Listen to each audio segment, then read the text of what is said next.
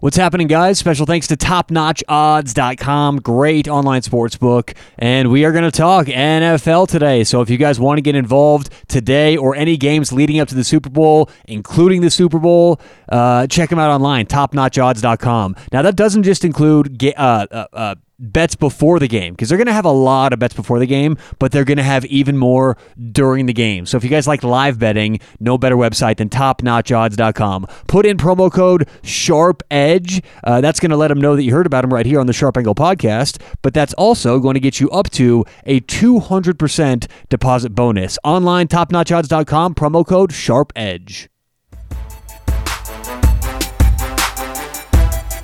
What's going on? Welcome into the Sharp Angle Podcast. On today's show, Sunday's Quick Picks. Let's do it.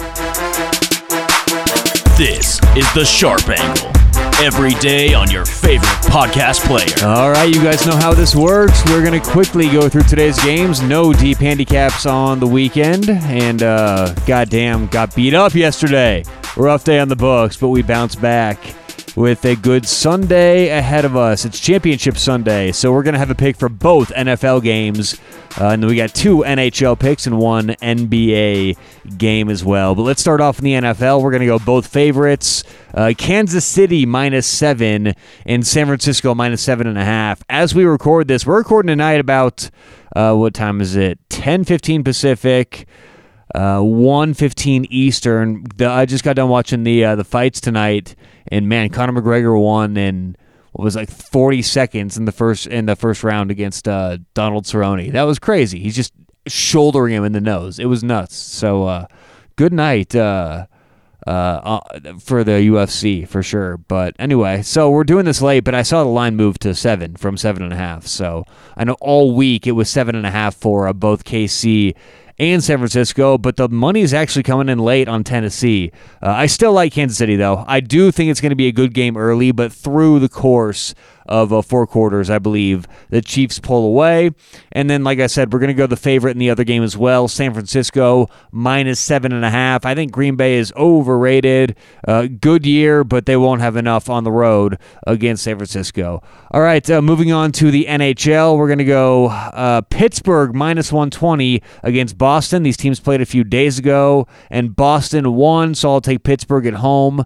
It's a good numbers play. I just think that the score was not really indicative of how good a game that was last time out, so give me Pittsburgh -120. And then the New York Islanders. This has been a tough team to bet on lately. They have not been winning games. They blew a huge lead. I think it was like a 4-1 lead yesterday to the Washington Capitals, but this is underpriced for New York, and I do like that Thomas Greiss should be going on the back-to-back.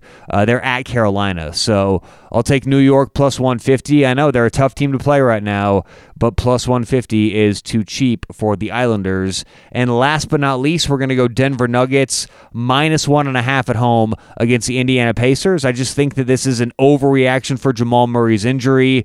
The Denver Nuggets should be about 5.5.